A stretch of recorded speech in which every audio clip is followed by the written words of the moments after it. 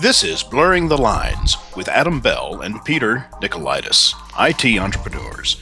Adam and Peter take on the topics of technology, business, life, and the pursuit of happiness and blur them together in the 21st century.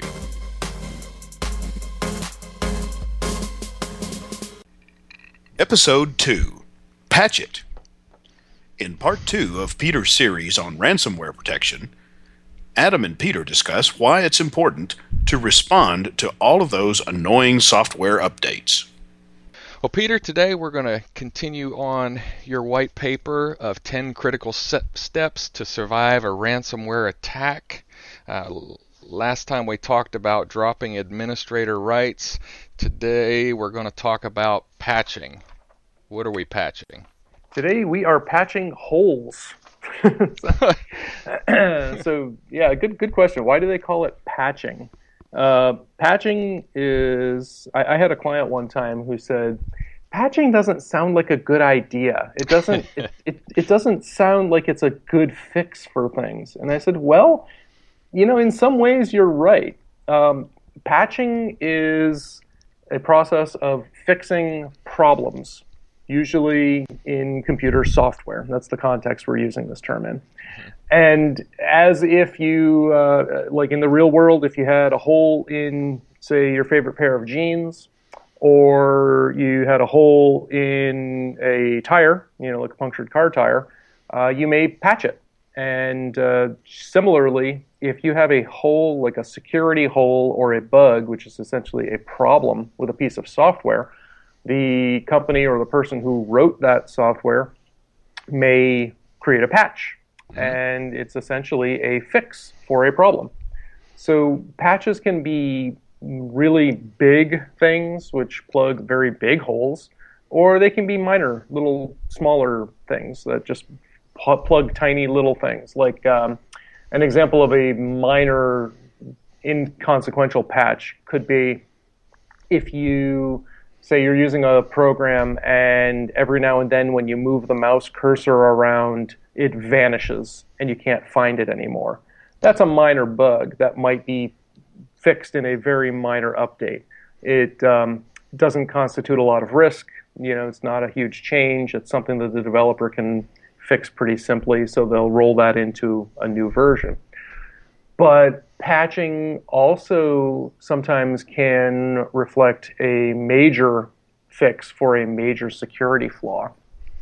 And some of these, if you follow computer security at all, it's, in the last couple of years, it's been making mainstream press where we see issues like shell shock and heartbleed and all these other fancy names for computer software exploits. That they're actually making things like the New York Times and CNN, which kind of makes me laugh and cry at the same time. Because it's great to see that these are getting mainstream press's attention, and it's also really, really sad to see how sometimes they butcher these things because they don't understand what they are at all. But essentially, long and short, is a patch is a fix to a software problem. And I used a couple of examples, like at the time we were recording this, my computer had Internet Explorer version 11.0.29. So in this case, the major version is 11, and then the minor point release to that is 0. So it's the first Internet Explorer 11 major branch. And then the very minor addition to that is the .29 at the end. So, the different companies use different methodologies for numbering their systems, but in general, the major number, the bigger the number, the bigger the release cycle. So if you're running Internet Explorer 11, you could assume that there have been 10 major versions of that program beforehand, and lots of little versions. So again, the farther to the right the point increment is, the less consequential it is, generally.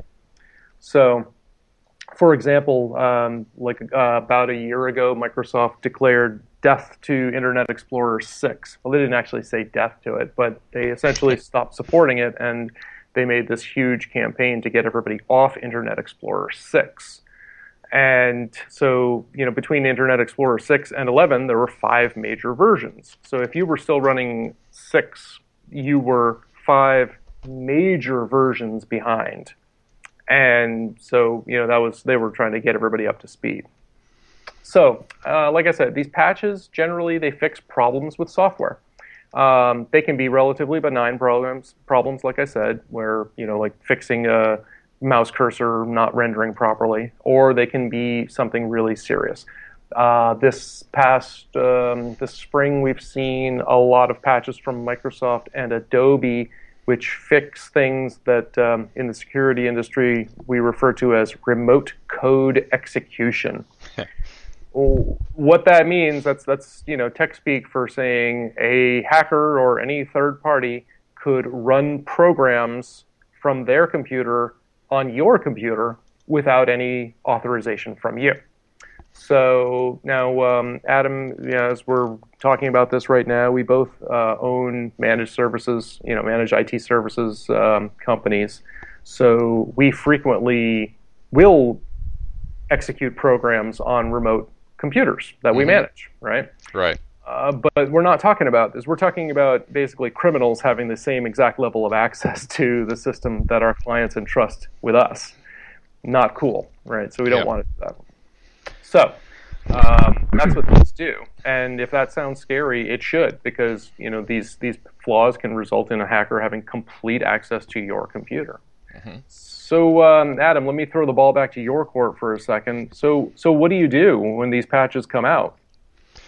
Well, of course, whatever they're fixing, if it's a critical, if it is a security hole and, Microsoft says, hey, this is a problem, or Java or Adobe, they say, hey, this is a problem. We've got to get this, you got to get this patch on all your computers.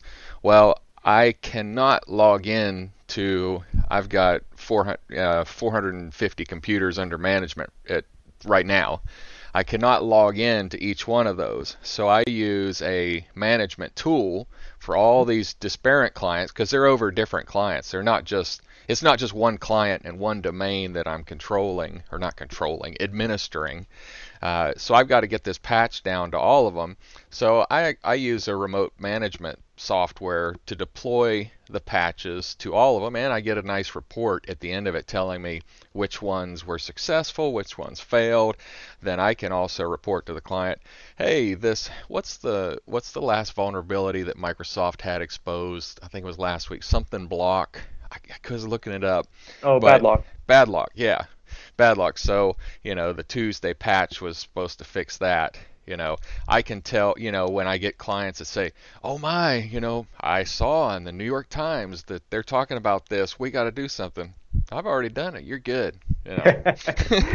Yeah. So sometimes I hear questions, or some of my clients will have questions, and they'll say, well, why do you need tools like that? We just turn on automatic updates.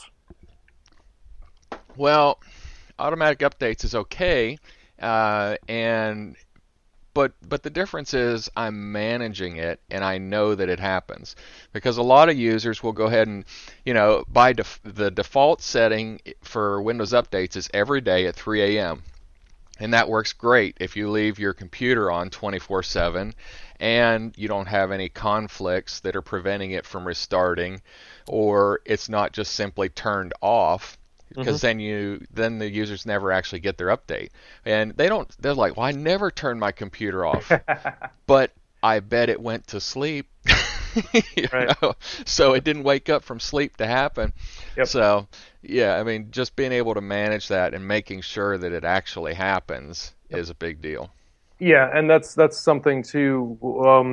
We want to, number one, you want to make sure those patches get applied, but number two, depending on the criticality of your system, some patches you may actually deem are more of a risk than not patching them. And so in our system that we use, we have all the Microsoft and all the third-party patches vetted in advance. Mm-hmm. So we have a testing environment. We test out the patches there first to see, because it's essentially another level of testing. Now, Microsoft, I'm sure, has a very rigorous testing program.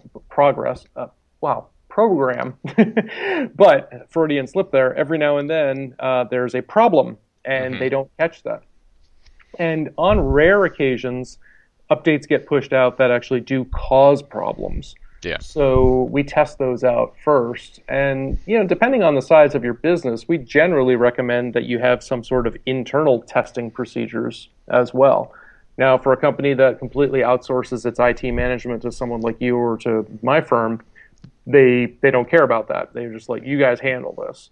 So we would work with the client to make sure that things are getting tested properly. But anyway, another reason that I say you want to have these handled by somebody, and again, you and I, we're kind of biased because we provide this as a service. I'm somebody. Somebody, exactly. You want to have it done by somebody who knows what they're doing. And you want to automate the process and have it managed so that your users or you are not constantly getting bombarded by update notifications. Because the problem is it takes a very short time for our attention span to be exhausted, and we either just start clicking cancel or no all the time just to ignore these stupid updates, or we start getting conditioned to click yes all the time and just accept every update that we're offered. And the real problem there is that these quote-unquote updates sometimes are malware. They can be bad software posing as, legitimate. Now, in the blog post that inspired this podcast that went into my white paper, I listed 4 different Java update messages. And unfortunately, we can't render this, in an audio podcast, but we can put a link in the show notes so you can see. I give 4 examples, and I asked, just take a look and tell me which ones of these 4 are legitimate updates. And they all look a little bit different, and depending on what version of Windows or Macintosh operating system you're running, they may render a little differently, but they all look fairly legitimate, and one of them is legitimate. One of them could be legitimate depending on the circumstances, and the other 2, to someone like you or I, are clearly, fraudulent. They're not the real thing. But an average user really wouldn't notice the difference. And we've seen this many times where people say, well, I got this update and I know I'm supposed to install it, so I did. And what they did was install the virus on their system and wiped it out completely. Nice. Yeah. So that's one of the reasons that you want to be getting the correct updates, but you want to make sure that somebody is taking a look at it and you're applying the right things. So what we generally try to do is, we want to make sure that your Windows is patched and all of your critical third-party applications. You mentioned Java. We also make sure to patch things like Adobe Reader, Adobe Flash, if you absolutely have to have it. If the better thing, too, side note, is if you don't need software, and I mean need, not, I think this might be kind of cool to have on my computer. If you don't need it, remove it. Because if you don't have it on there, it's one less thing that needs to be maintained, and it's one less threat to your business that you've just removed. So now I did mention that every now and then updates can cause problems, and I have heard some people say, like, oh, I don't install updates. I had a client once tell me, so, Peter, I installed software, an update on my system once, and it completely crashed, so I don't install updates anymore. Ever. Exactly. And I said, that's kind of like saying I had the oil changed in my car once and the technician didn't do it right, which damaged the engine. So now I never changed the oil. Okay? That's just ludicrous, right? So, like I said, on very rare occasions, these things can cause problems. But if you go through a testing process, it should be fairly safe, and you're going to be a lot better off having the latest versions, the latest patches, the latest security fixes on your system than going without. Well, and then I would also like to offer a suggestion for anybody who's, doing their own system and it's not managed by somebody, so somebody's home computer. If they got an update from Java and they popped up and they're like, dude, I have no idea which ones, there's 4 different ones. I have no idea which is the right one. Just close that thing down and actually go to Adobe or go to Java and manually run that update for that program from the program itself, not from a pop-up and not from an alert. Yes. Even like the Windows updates, if you're like, hey, this says it's Windows Update, you know what? I'm just going to hit the start button, hit updates, and manually run the updates. Yep. No, absolutely. Brian Krebs popularized that approach a couple of years ago in one of his blog posts, and he said, unless you went actively looking to update or install software on your system, never accept the offer of an update. Yeah. Because most of the time they're fake, So if you go to a website and, I think Leo Laporte one time summed it up best. He says, you go to this website and you have no idea if it's a real site or it's a scam site. And, in a Russian accent, you can hear someone say, you need new Flash player. You don't want to install that. Right? Now, unfortunately, these scam websites are usually not so nice as to, be so obvious. But again, unless you actively went out seeking software update, don't accept those updates. Mm-hmm. I think that about wraps it up, unless you've got anything else to add. Yep. Well, in your list, you didn't mention Apple, but Apple's really bad about that too. They want to pop up their QuickTime and they want to update iTunes. Yes. And if you've got a computer that you don't, as Peter mentioned, if you don't need Apple, just uninstall that thing. Make that alert go away because it's obtrusive. Yeah, Apple is one of those, one of the big vendors, and we're talking about Apple on Windows systems as Correct. well. But Apple, they supply patches on their Mac operating systems as well. Mm-hmm. But again, the third-party patching still needs to be done separately. Things like Adobe, things from Oracle, Java, Google Chrome, Mozilla Firefox, all these things, software programs that you did not get directly from Apple or directly from Microsoft on a Windows PC need to be handled separately. Mm-hmm. All right. Well, I think that covers it, don't you? Cool. I think that wraps it up. All right. Thank you, Peter. Thank you. To contact either us or our guests, visit blurringthelinespodcast.com. If you like what you're hearing, do us a solid and subscribe to our podcast and leave us a 5-star review in iTunes, Google Play Store, or wherever you found us.